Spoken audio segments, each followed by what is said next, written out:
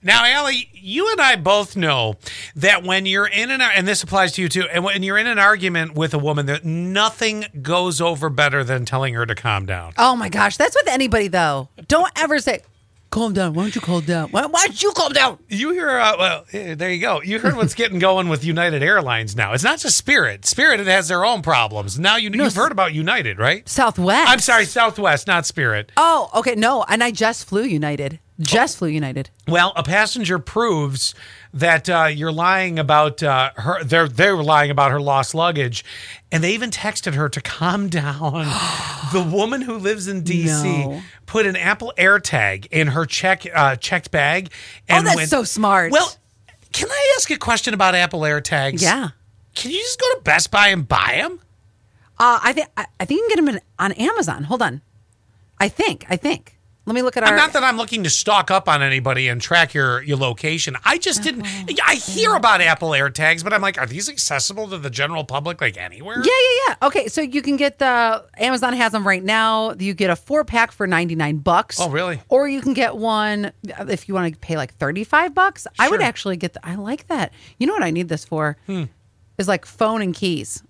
Smart, very smart. Well, or the luggage thing, now that I'm looking at it, that's great. Super smart. So she's got the Apple AirTag in her checked bag, and when it didn't show up at the airport, she tracked it. Smart move. Where is it? Only to locate it, the back of an apartment building. Wait, what? When she drove out to get it, it was gone. But she found piles of other luggage.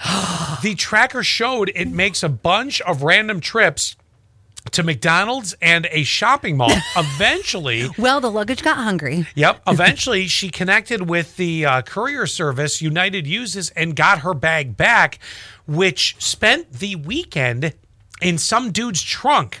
Oh, not on the beach? Nope. She tweeted about the whole thing. United apologized, blamed the courier, and gave her a, measly 10,000 miles or about $120. Okay, I could see it being the courier. I mean, think about when mail postal workers, well, we've talked about this, where they dump the letters or dump your mail in like some We've heard that. Woods or river or whatever. So, okay, yes to the courier. But you better give me more than $120 worth of flying. Weirder yet, have you ever had this happen to you? Because you mentioned about the courier where it's like, well, have you ever had someone drop off a package at your house that they drove their own car to bring it to you? Yes. I know why. Me too. I know why this is, though. Why is this? Well, because my friend who works for FedEx explained this to me. Okay.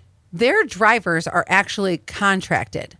Now, if you notice on the side of it, might be like a UPS, FedEx, Amazon truck, it'll say like real small, contracted through Gary's. Never noticed. Okay. Yep. Really small. Okay. So sometimes, like say the truck breaks down or whatever, then they just use their own car. Really? Yep. That's why that. So that could be similar to what happened with the baggage thing here. Wait. I bet you Gary, the courier, he is totally fumbling through your undies.